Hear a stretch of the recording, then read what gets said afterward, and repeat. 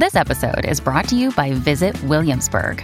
In Williamsburg, Virginia, there's never too much of a good thing. Whether you're a foodie, a golfer, a history buff, a shopaholic, an outdoor enthusiast, or a thrill seeker, you'll find what you came for here and more. So ask yourself, what is it you want? Discover Williamsburg and plan your trip at visitwilliamsburg.com.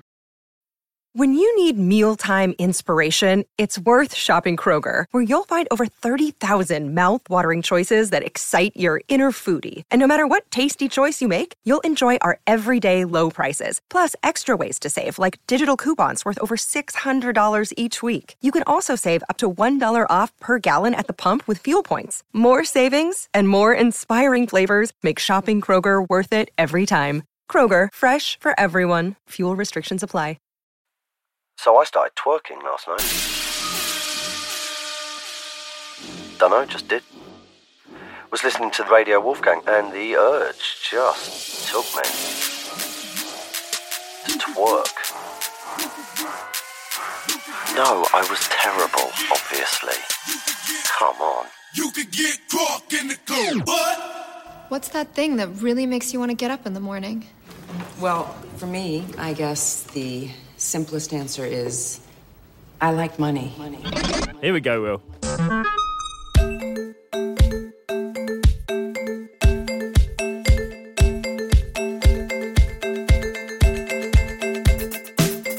Hello and welcome to the It's Nice That podcast with me, Alex Beck. And me, Will Hudson. It's Nice That is a website showcasing creative work from all around the world. We look at everything from design and illustration to video, photography and everything else in between. In this series, we're going to pick creative things that people like and experience, whether that's Christmas ads, album covers, video games, and work out why they're successful. So what are we talking about today? Today, Will, we're going to be talking about money. I know you love it. never leaves your pocket. I don't love money. Of course you love money, Will. It's the last thing I think of at night and the first thing. It's not. It's money's kind of money. Money's kind of money, everyone. Newsflash, money is kind of money. But money is such a great example of what we're trying to do in this podcast, is that kind of ubiquitous aspect of daily life. But when was the last time you actually looked at your 5, 10, £20 note, coppers, other end of the spectrum? I think that's a really good point. Yeah, it's one of those things that just exists and is inherently amazingly creative, beautiful illustration, amazing design, but when have I ever actually properly looked at it? I think, you know, that new fiver that came out, the polymer one that you can wash or you can't rip or whatever it's called. I like you say you can wash, like you're like, I've always wanted to wash a fiver. It's like, now, finally, go home, spend my weekend washing and ironing my money. Would you iron your pants or your money first? Neither. Neither. I think we're digressing a little bit, but yeah, you know when that fiver came out and had the see-through bit, all the different like techniques and products and materials and those kind of things. It's amazing. It doesn't get enough credit. I can't think of anything designed that more people come into contact with on a daily basis. Also, the £1 coin is coming out and it's going to be the most secure coin ever. Or it's very hard to replicate, very hard to counterfeit. Have you seen it? What do you think about it? I've only seen pictures. It's what you expect. I think this is part of the challenge with designing currency and money that you use day to day. I think it's very difficult to do something extraordinary. I do think the £5 note, the material aspect and how it feels holds far greater power than actually what it looks like to me. That thing of when you kind of take change out of your pocket and you quite quickly know what you're holding just through the feel of it. I really kind of struggle to remember what's on coins because I rarely find myself just kind of looking at them.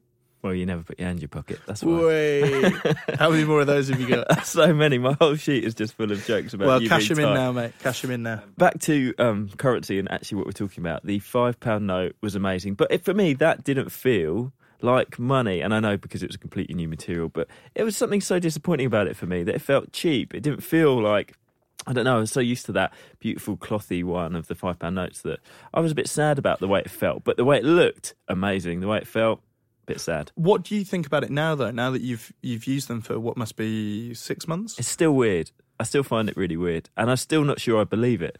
I really like them. I think it's reflective of 2016, 2017. I think it's what you'd expect money to start to feel like and look like. So, in the new £1 coin, I'm a bit worried that it's not going to feel the same.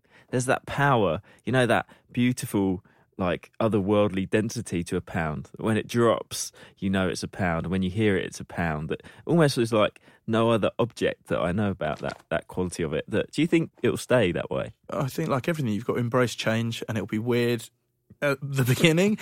But do you know, though, how long we've had that £1 coin in circulation? I don't know. 1983. That's been in circulation longer than I've been alive. When were you born? 1984. 1 year extra. But I think that totally backs up what you've just said, though, is because for your entire life, the £1 coin has been identical. So therefore, it's obviously going to feel very familiar. Whereas I think the new £1 coin is the same as I said about the £5 note. It feels very today. It feels like it should. And I think it's got some incredible design attributes. It's got this amazing pound symbol that when you look at it from one angle, you see the pound symbol. When you look at it from another angle, you get a numerical 1. Yeah, they call it a latent image. I think it's amazing. Yeah, I think really it's nice. absolutely brilliant. Yeah, I'm really looking forward to seeing one. And also, unlike us from 1983 to now, it's thinner, lighter and bigger. Do you like that? And people didn't think this was scripted. It's amazing. Here's one. So we're obviously very familiar with currency in this country. What do you think of when you think of kind of the currency and the banknotes and everything when you go abroad? It's an amazing thing, right? Because it is the first thing people see before they enter the country, really. That is an amazing opportunity, more than anything else, for an amazing bit of communication about culture or about the place or something else. And in that way, I think money feels like a bit of a wasted opportunity. Surely it can do more than just show who's in charge and a nice bit of scenery or something. Yeah, it's just a pity that it is just a famous old person and a bit of scenery. But what would you put on it? Have you seen the Jeanette Norwegian notes? They're beautiful, right? Abstract, kind of feel quite modern.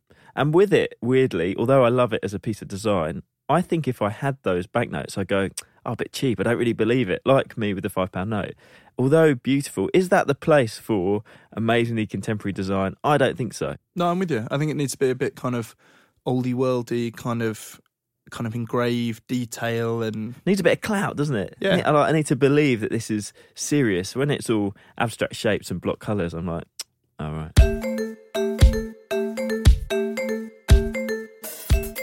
I'm interested in why we even use money. Like, where's it come from? Why is it kind of this thing that we just expect? Today, I'm really interested to find out whether that briefing of a new banknote or a new coin is actually an interesting job to get involved in, or do the people behind it just are bored by the same parameters? And also, will it still be around? I mean, that is the question on everyone's lips. Is it going to be through our fingers? Is it going to be through a card? Is it going to be through our phones?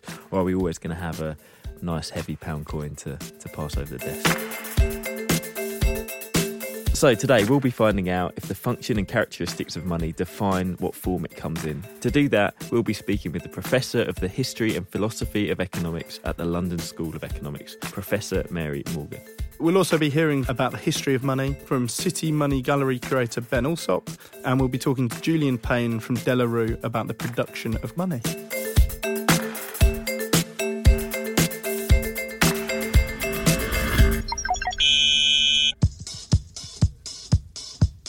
My favourite coin of all time is the United States quarter. The currency, the banknotes in the States are awful because they're all green and they're all the same size, but the coins are terrific. £2. It's quite nice, always shiny. Because even the £1 coin, some of them is quite, you can see, is very, very old one. But whenever you see the £2 coin, it's shiny. That's why. The current coin I like is the 1 penny. It's half the size of the 2 penny. My favourite coin is the 50p piece, because when I was growing up, I really liked the story of the Queen's Nose, where you rub a 50p piece and then all your wishes come true. Our next guest is Ben Alsop, the project curator of the City Money Gallery at the British Museum, and they have 800,000 objects of currency. Currently we're in the City Money Gallery, which is a gallery at the British Museum that charts over 4,500 years of monetary history, and it covers all areas of the inhabited globe. In the gallery today we have about 1,500 objects, which is small in comparison to the Department of Coins and Medals collection, which has over 800,000 objects. Money can be any number of different objects, really. We understand it in the contemporary world as kind of coins or banknotes and so on, but it's fulfilled many different roles and has been made of many different things over the years. So we start in Mesopotamia, which is modern-day Iraq, about 4,500 years ago, because this is where we have a record of transactions, so we get a sense of what was used to form money. precious metals are at the forefront of it, so gold and silver, they're kind of a through line through the history of money. But also you get other objects, so different types of metals, tins, bronzes, coppers, even cowrie shells, jade. These are all things which have a monetary role because either they're aesthetically pleasing, they're easily transportable, they have a certain rarity to them, which means that they can be used in transactions as well. But it's all obviously to do with demand and what humans will deem as having monetary worth, really. So the thing to understand about particularly coinage in terms of the monetary world is that before the invention of the printing press, money is the great mass communicator.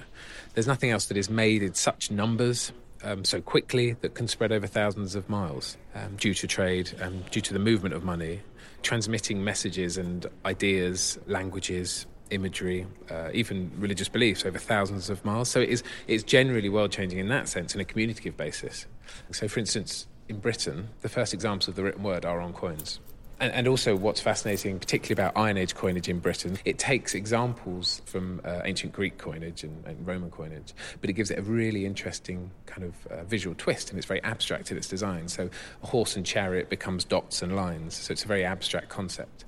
And that's what's fascinating as well, is that you can see through this coinage a move and a change in kind of artistic expression as well. So one of the major innovations in human history, I would wager, is the creation of the banknote, which begins in China over 1,000 years ago now. What it's doing is asking people to trust. So it's asking you that what was essentially intrinsically valuable in terms of metal, but this paper isn't worth intrinsically what it says it's worth.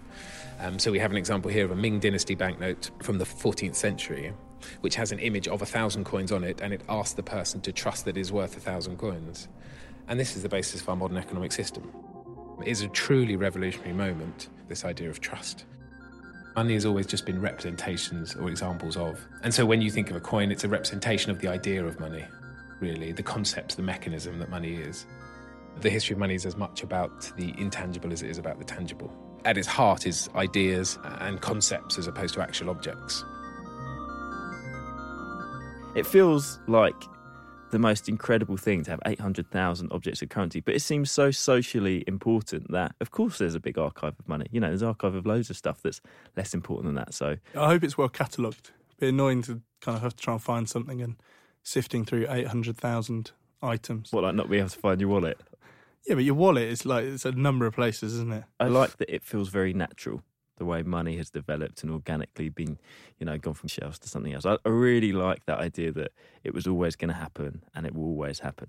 I mean, currency in general, like, you know how much a £5 note is worth, don't you, Will? £5. £5, £10? 1 out of 1, 10.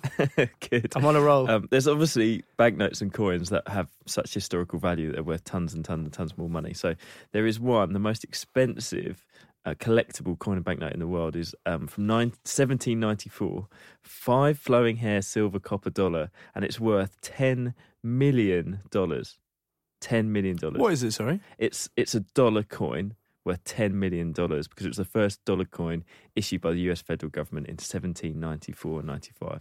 Be good to find one of those down the sofa, wouldn't it? Although you probably wouldn't know it. You probably go, what is this? Made.com, it doesn't come with a 1794 $10 million coin, unfortunately. It's 10% copper, 90% silver. You know, it's not even that. It doesn't even sound that exciting. 100% worth a lot of money. So one was sold in January 2013 for $10 million. So with inflation, it's probably worth a bit more than that. There's loads. The second most expensive is a 1933 double eagle, which is worth $7.6 million. Would you buy that? I mean, you've got to be pretty seriously collector, haven't you? Yeah, but I'm guessing that's who their target audience, isn't it? It's not like, fancy a coin, 7 million. Is there a British one in there? I tell you what, I like this one. So there's a 2007 $1 million coin. What? There's a $1 million coin. Did someone just slip on the engraving and accidentally put a few too many zeros up? Just wasn't concentrating. Oh, shit. This one's more. You're such an idiot.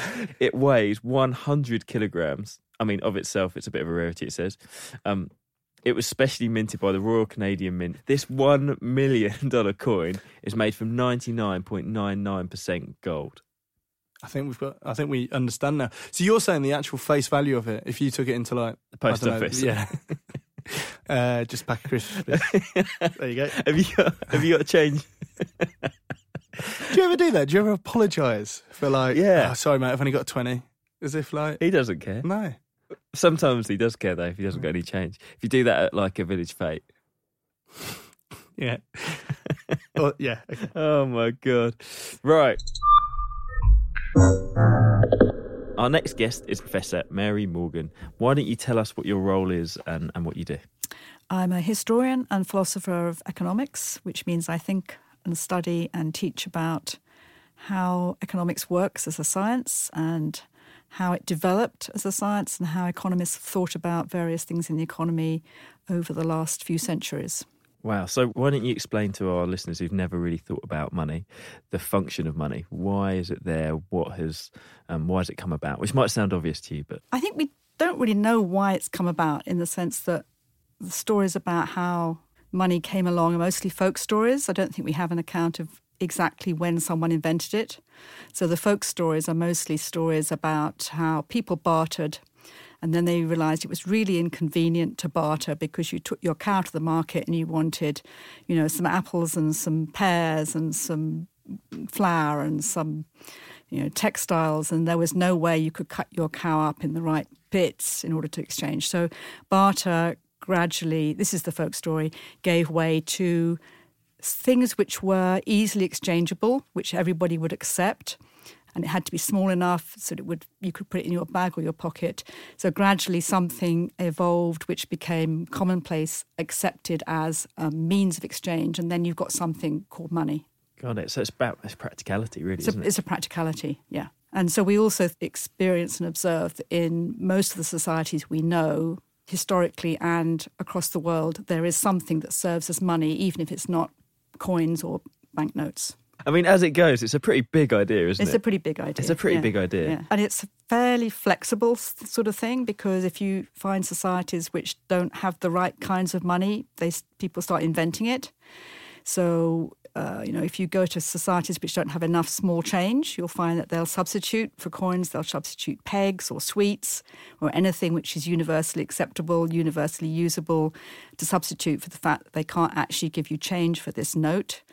In societies which are cut off from money, you find money develops very, very quickly. So the standard prisoner of war camp money was cigarettes. I suspect that was the standard money in modern prisons until it became drugs. But, that's something which is small, divisible, has some value, whatever the functions are, which we can talk about. But most societies seem to need and find some kind of money. So what are those functions? So it must be a measure of value of things. So when you think about taking your good to the market, which is going to be universally exchangeable, you must be able to figure out exactly how much of whatever it is you're trying to exchange it's worth in this money kind of stuff. So it must be something which is very stable, readily available, and sort of reliably stable in its value. So when hyperinflations happen, as they do quite periodically, you find that one of the things that sometimes as a result of that is that monetary authorities respond by printing something called commodity money, which says this piece of paper is worth, 2 bushels of corn or something which everybody needs and has a reliable value, and you can exchange it for lots of other things. So even if it's not actually the corn, we don't take the corn to market. You have a piece of paper that says this is worth something, which we can easily measure. It's an IOU, and it's an IOU which measures all the other things you might want to get. Wow. Right. So a measure of value, which is distinct from being a store of value. So a store of value means it has to have some value in itself, which is that you don't want to be given something today and find tomorrow it's worthless. You want the coins and your notes to keep a value. So it must also have some value in itself. I think that's quite an interesting point, in that it seems like such a solid system. It seems to actually try and pick holes in it. It's difficult. Where do you think there are still those kind of challenges for money, if there are any? Okay, let me put it the other way around. Money is being challenged all the time. Across the world, there's some country that is experiencing a hyperinflation, or has run out of small coins, or has got money no one trusts because it's the previous government and no one thinks the current government is going to be good at keeping this money supply valuable. So all the time it's being challenged, and when it gets challenged, people move to an alternative version. So if you've got paper money and you think it's not worth anything, you want to have proper coinage money. If you've got notes in some country and you think it's no value, you want to go and get dollars. So populations will not create necessarily, but find alternative monies which fulfill these functions of measure, store, and what's the other one? Medium of exchange, small enough that you can put it in your pocket. So it's always being challenged, right? I'm not sure if necessarily this is your kind of area of expertise, but we are going to come on to talk about the kind of the design of money. What's your kind of interpretation of what the design of money says about us as a country or other countries as countries? Has that had a role to play throughout history? The only thing I really thought about with the design of money is, to think why your king's head or your queen's head is on it. I think that goes back to this older view that the sovereign is responsible, but it's also a mark of authority. You want your money to have an authority figure on it. So if you look at our notes now, they always have the queen. They used to always have the signature of the chief cashier of the Bank of England, an authority figure, because the Bank of England notes used to say, when Bank of England notes were first issued in the Napoleonic Wars, people were very distrustful of them, quite rightly too. Why should I accept a piece of paper as having any store of value whatsoever? And what banknotes used to say was, I promise to pay the bearer on demand the sum of. You could take your piece of paper, your £5 note, and get £5 worth of gold because there was an immediate exchange. Well, I don't think you can do that now. But you see what I mean? It's an authority that this piece of paper really is worth this much. So there's the promise and there's the signature to the promise and there's the Queen's head to the promise that this is a piece of value. And it must have to be in reasonably limited supply, right, to work? Yes. That, I think, accounts for things like glass beads and cowrie shells and all of these anthropological works on money, where you find societies which pick particular things that they value, which we don't have a value for, but they value amongst themselves, and which is in limited supply. Because, as you point out, if you just pick them up on your local beach, they wouldn't have that kind of value. And quite interesting with that, with cowrie shells, it's not just one country, it's a set of countries that all take them to be this valuable item, which is, of course, small. You can easily carry it, you can take it around, you can exchange it for other things. So it fulfills the functions, but the functions are community-based functions about what you value. I don't know how much you know about like local currencies, like the Brixton pound. So it was a coin that they tried to establish within Brixton to kind of support local communities, and that they encouraged people that it stayed within the community because obviously it wouldn't be accepted outside of Brixton.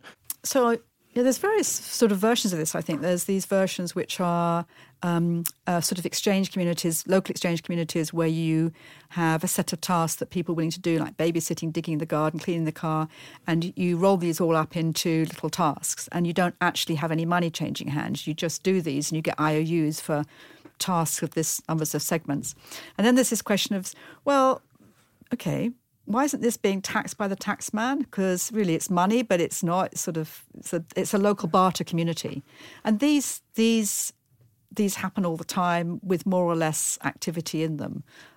So they're a barter version, I think, with just with something which is got the measure. It's kind of a measure of value because they're units, but it's not necessarily fulfilling any wider exchange purpose. And that sounds like what this Brixton one is. But they're often quite important for getting things moving, which wouldn't otherwise happen. Yeah. So they have a useful role as a kind of money, yeah. Another day is here, and you're ready for it. What to wear? Check. Breakfast, lunch, and dinner? Check. Planning for what's next and how to save for it? That's where Bank of America can help. For your financial to-dos, Bank of America has experts ready to help get you closer to your goals. Get started at one of our local financial centers or 24/7 in our mobile banking app. Find a location near you at bankofamerica.com/talktous. What would you like the power to do? Mobile banking requires downloading the app and is only available for select devices. Message and data rates may apply. Bank of America N.A., member FDIC. It's amazing how quickly that topic of tax comes up, because I remember reading about a pub that the local farmer would give fresh produce and would have beer in return. And then at some point the taxman heard about it and was like, well, hang on, this is money. Like you are both benefiting, but neither of you are, it's your bottom line is. How does the taxman sleep at night? I think that their answer was like, well, he can have 20% of my carrots or 20% of my potatoes, or he can have 20% of the beer that I'm giving. It's it's that thing of like, it ultimately will always come down to the cash value. We'll do the next podcast on tax, shall we? Let's save that one. Lots of good stories, I'm sure. Well, Mary, thank you so much for coming in. That was an absolute pleasure. My pleasure. I've enjoyed it. Thank you. What a complete can of worms. I like the fact that it feels natural to me. The idea that we have to have something for practical reasons because we can't carry our cow and we can't cut it up. Love that. I love that it's not been designed. It's not someone's harebrained idea to make themselves rich or something. It's just something that someone needed practically to get on with their lives. I think for me, it was also that thing of the way in which it came in that I think I totally underappreciated is how quickly it can also be removed, and we can go back to bartering, and there have been instances that people have resorted to that instead of using money that then starts to hold no value. I also think the trust just came up so much, didn't it? Of like, actually money is there is such an element of trust that you will either pay or hold value, or this thing is worth. I think that's something that I hadn't really considered. This year, all of the UK's old pound coins will be phased out and replaced by these shiny dodecagons with a gold-coloured outer ring and a silver-coloured inner ring. Stop, I don't like it. Because I like it when the pound is round. I like a round pound. I don't know, I don't really like it, to be fair. I like the old ones more. It looks too much like the £2 coin. Rather than being round, it's got edges, which makes it easier to feel in your pocket, easier to guess, or rather not to guess what the size of it is, but to know for a fact that it is a pound coin. So, on the whole, I'm favourably impressed. Oh, I really like it. The Queen looks awesome, because I love her. And they've done her hair very nicely. It's a nice perm. I'm quite concerned about the United Kingdom and Northern Ireland emblems. The leek is fine, the rose is fine. But what about the thistle? If Nicola Sturgeon had her way, she would be on the euro in the next few years, so they'd have to have new £1 pieces in the next 3 or 4 years, which is probably not what they want to do.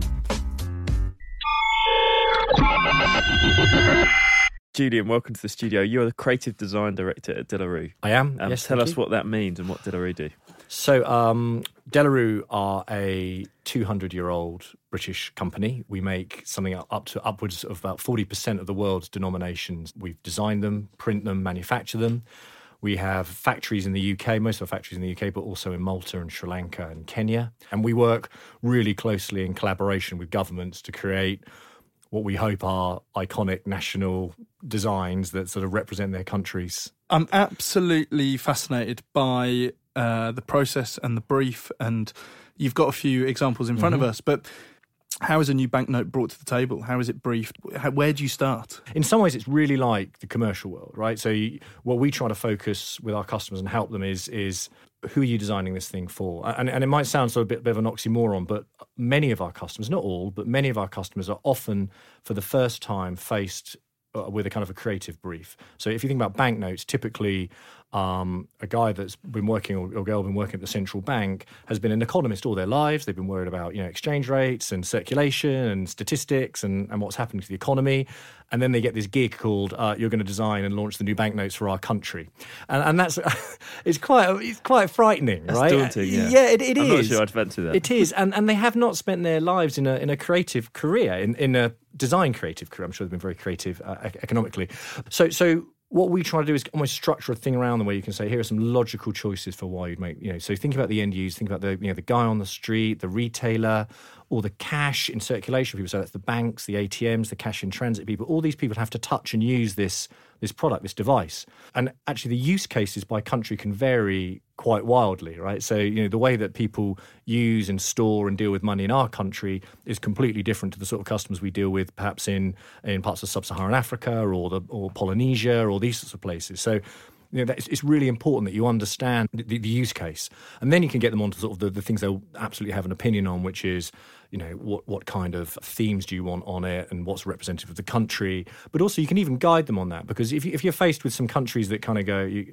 We've had, think about the £5 note, UK £5 note, it had the same sort of look and feel to it. It's probably since the 1960s, right? When, Queen on the right, denomination on the left, and it's followed that pattern. And many countries are in that sort of zone, and they often come to us with a brief, which is, we like what we've got, but we want to modernise it a bit.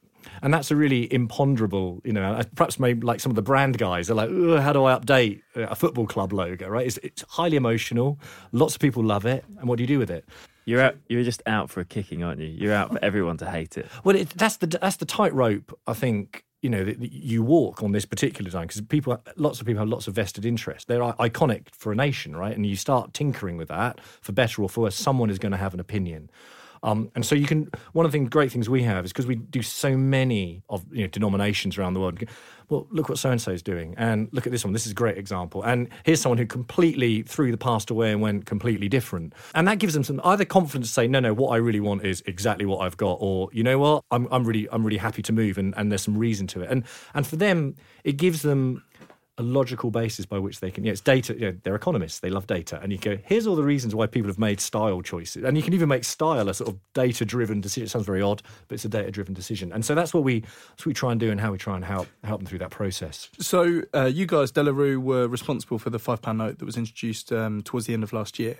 In the process of designing that, how far kind of in the process did you try and push it further? Were there kind of proposals for it to be completely different either way, or? The Bank of England is slightly different in that they have the many of our customers around the world, in that they have a very professional team that look at technology, look at design, and make a lot of the calls within their own four walls. So if I'm working with the Maldives Monetary Authority, De La Rue do quite a lot of the work with that bank. Whereas with the Bank of England, it's a for want of a better phrase, Premier League, First World Bank, it does quite a lot of that stuff itself. So it already conducted quite a lot of trials with the public and technically with different sorts of substrates. That's what we call the paper or the plastic that sits under it. And also did quite a lot of its own testing with the public to see what public perception would be like, the feel, the look, those sorts of things. And consciously, in their minds, was if we're changing the substrate to this brand new technology, polymer, with its window and its different feel and texture, one of the things they were quite conscious of was not changing the design, because you don't want, in their view and following their testing, you don't want to make two big leaps at the same time, because that might be difficult for the public to follow. I guess it has to remain trusted as well, doesn't it? That's exactly the point, right? This is a vehicle of trust, and I've got to believe that when you give me my £5 or my £10, that it's genuine, and I think that weighs heavy on any central bank's kind of mind, and why you might change the design. And public education is a huge part of a new series release. And actually, we were saying earlier that the new £5 note, having now familiarised ourselves with it, but at the time it felt like a big step on the material, the loss of the kind of watermark and actually the window and things like that. How has the kind of technology affected maybe other currencies that you've worked with? It's quite liberating, actually. So the reason you go to polymers, one of the big reasons, is around durability. So a polymer, as you probably saw on the Bank of England's website, polymer notes last much longer. You can chuck them in water more effectively. They'll survive most things. So durability is a key part of it. But actually, it frees up some of the design constraints that you might have had in the past. You can start doing interesting things with the windows. So an example I've got here is for the Bank of Scotland, who also are an issuing authority in the United Kingdom. And with the windows there, we've designed, this is their main building, and for the windows, we've put the windows where the windows are in the building, great. Right? So you can play with it a bit more. Because it seems like a very tough brief. Are you finding that the materials are giving you more opportunity to play?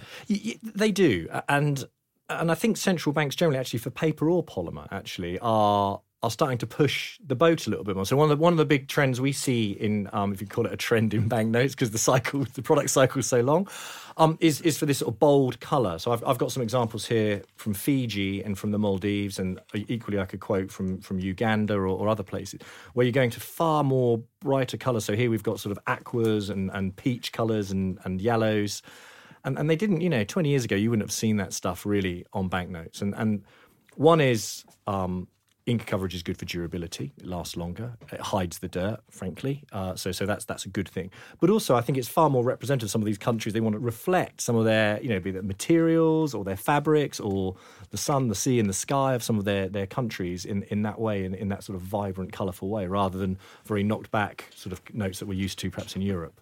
Does the brief differ much? You said it has to, or a lot of the time it represents national identity, or has something. Have you ever tried to get some more information on there, or try and do more with it as a vehicle to reach millions of people travelling to these countries?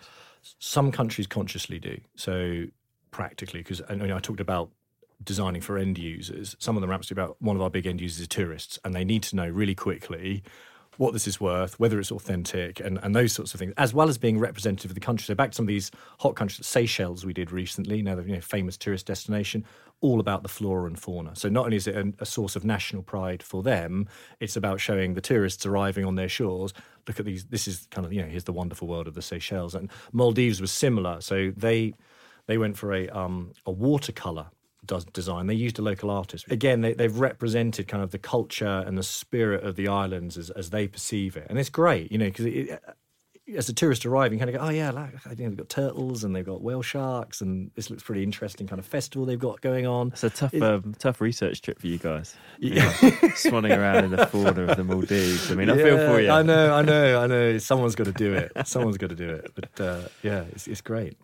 You spoke then about working with local artists. Tell us about that. Is that something you try and do in all of the different countries? It's not the dominant way of doing things. We design, goodness me, maybe about 60 odd between 40 and 60 new notes go live, notes or note series go live a year on average. But recently we have seen nations bringing on a local artist to do some of the design work. So Maldives used the watercolour artist. Macedonia used an artist locally recently. Even RBS used a design agency to put together some of the graphic art element, if you like. And I think that's quite interesting. And countries like Switzerland have done that for quite a long time. Dutch used to famously before the Euro.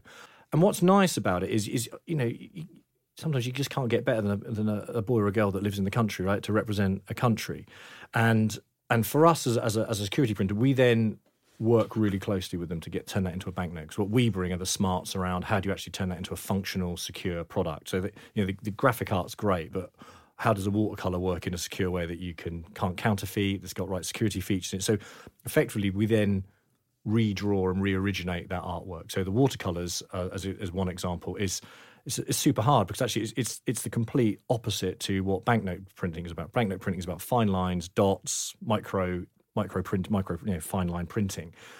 Whereas watercolour is all about washes. So we've had to almost redesign. If you look really closely, you'll see on the watercolours, it is essentially lines and dots creating the impression of a watercolour. Like a silk screen almost. Yeah. And we use screen printing as well for some of the features in banknotes. So typically it's offset, intaglio, screen.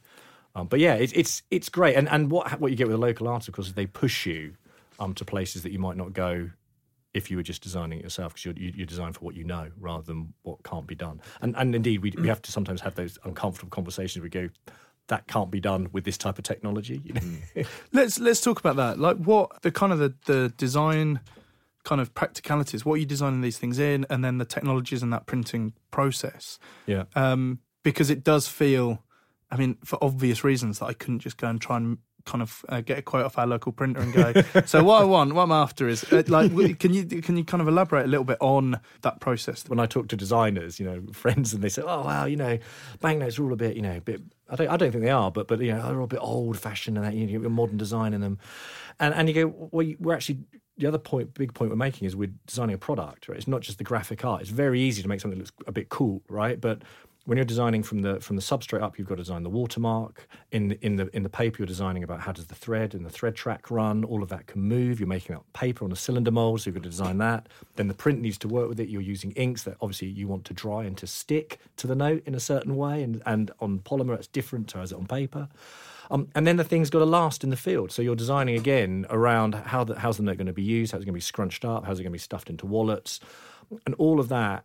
It affects the design rules. So we worked to quite a tight set of design rules that we can be absolutely sure that we can manufacture what we're making. It's like any product, right? If you're making a car or other thing, you're designing to a set of patterns that allow you then to build the note. And then that goes through our manufacturing process. And so we're allowed to, which is all about, you want to drive the efficiency, you want to drive the quality, and make sure you're delivering banknotes that are perfect for your customers. Are you guys at De La Rue terrified of contactless? Oh, no. But surely, as soon as everyone adopts that, you're done. Well, you've answered the question with your question. So cash globally is growing by about 4%. And we do quite a lot of studies of cash, as you might expect, cash in circulation and what's driving it. And generally, there is a complete tight correlation between GDP growth and cash in circulation. Even in this country, whilst it's unarguable that contactless and digital payments are increasing, cash in circulation is also increasing. That's an open question as to why is that happening. So we're trying to understand it. So I don't see it going away very quickly. The other point, cash is ultimately democratic in the sense that I do not have to buy a smartphone to be able to pay for stuff or be paid. And when you're in the world today, when there's sort of 70-80% of the world's population are unbanked, cash is still a huge part of most economies. It's very easy for us, and I'm the same. I go and buy my coffee contactless, and a lot of food travel on the tube. Get used to it, not using cash so much. But as soon as you're outside of that European or North American context, paper money, plastic money is absolutely is currency. I wanted to ask, it sounds like, especially with the kind of money in this country, there's probably more constraints. If you're given any country and as free a brief as possible, are there things that you think make currencies more successful than others in the design of them? I think it always comes back to the end user. What is successful for them? Because I think Western design aesthetic versus a design aesthetic somewhat in other part of the globe is wildly different. But there are some basics, and I think there are people that study how people look at notes, right? It's just you get the arcane, and actually a face really works. So a figurehead, be it a monarch or another nationally important character, having the denominations really clear, and actually you want your denominations ideally in contrast. So you want a dark blue 5 against a white background, or a white blue against a dark background, for example. Those things are what people look for. Once within milliseconds, those are the two things they'll look for straight away to tell them whether it's real or fake. If they're still a bit unsure, they then look for the watermark, which is why the arrival of windows in polymer is important, because people are still looking for some substrate-based feature that they can look at. I think if you've got those things down, you can then go wherever you want in terms of successful note design and move around, because you want to be able to authenticate it quickly, and you want it aesthetically pleasing. That said, a lot of countries are now moving to flora and fauna for the very reason that they are not political, and with lots of countries, with either political bias or reasons of history, they just don't want people on their notes anymore. Some constitutions ban it actually. Because it's somebody's father, or it's somebody's son, or it's someone of a political orientation, and actually they look great. They look great, but there is that people do still look for a face. Amazing, thank you so much. I do. Perfect. Brilliant. Thanks so Thank much. you. And we promise we'll get all of those fake notes out of Will's pockets before he goes. Yeah, thanks. Will, what did you make of that? Just a whole new levels, not just another level of respect. Just everything that goes into it. Something that I've just not looked at anywhere near enough. I think it's absolutely amazing. I think the thought and the consideration and the process and all the detail is just, I'm in awe. It's so exciting, isn't it? He speaks so beautifully about it as well, that there's so much to consider. But also the examples that he had, like the Maldives felt like the Maldives. They felt like once you made that connection, they felt representative of that country, which is obviously not an easy thing to do. Also, the UV light that he showed us on the banknotes, absolutely amazing. Yeah, you missed that, listeners. Afterwards, he showed us the UV light on some banknotes, and it's absolutely amazing. If you have a UV torch handy, put those two together. You're gonna love it. Who would I like to see on the coin?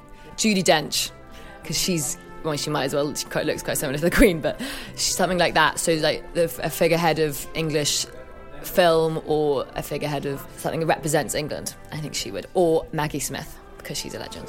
I would have Gavin Hastings, who was a former Scotland rugby captain and who I hope will be the next president of our country. I think I'd keep the Queen. Of course, you could say Winston Churchill, but that's 18 years ago now, and I'll keep the Queen. Michelle Obama. On a British pound coin. Yeah, role model all across the world. So, Al, we've obviously heard from a few different people there. Has your opinion of kind of currency and what goes into it changed that much? I think it has massively, actually, probably more than any of the podcasts up till now. I did think at the beginning it was this boring, dry, conservative, really terrible design brief, but actually it seems like the most rich, beautiful, fascinating world that I had absolutely no idea about. And the idea of what makes something successful, more than ever really with currency, seems to depend on that end user and what they're trying to get out of it, or what part of the world they're from, or the cultural context. And I think there's so much more complexity in different audiences than my narrow-minded view on what money did before today has opened up. How about you? What do you think makes it successful then? I think there's a big thing on the kind of cultural context, that it should represent to some degree the country in which it's the currency of. And I think the thing that came up a number of times is this element of trust. You've got to trust that the thing you're being given does hold the value that it says on it. I think that's exactly it, isn't it? It is a transfer of value, and that has to be believed for it to work. And I didn't really ever think about that. And that's really why they all look like they do currently, because that is a style or a idea that we believe and we have trust in. If it was too wacky, you'd never believe it. Do you think money's going to be around for a long time? No. I think this is where you and I differ a lot. I think it has a role to play, and I think it will probably exist to some degree.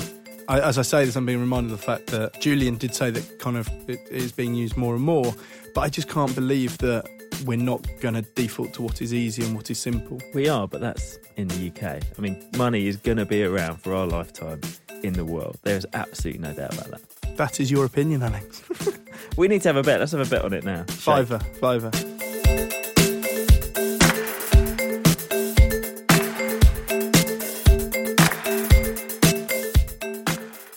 This episode of the It's Nice That podcast was brought to you by It's Nice That and the team at Radio Wolfgang. It featured me, Alex Beck, and Will Hudson talking to Professor Mary Morgan and Julian Payne, as well as an insert from Ben Alsop. The executive producer was Harry Watson, assistant producer was Natalia Rodriguez, and the producer was Ivor Mann.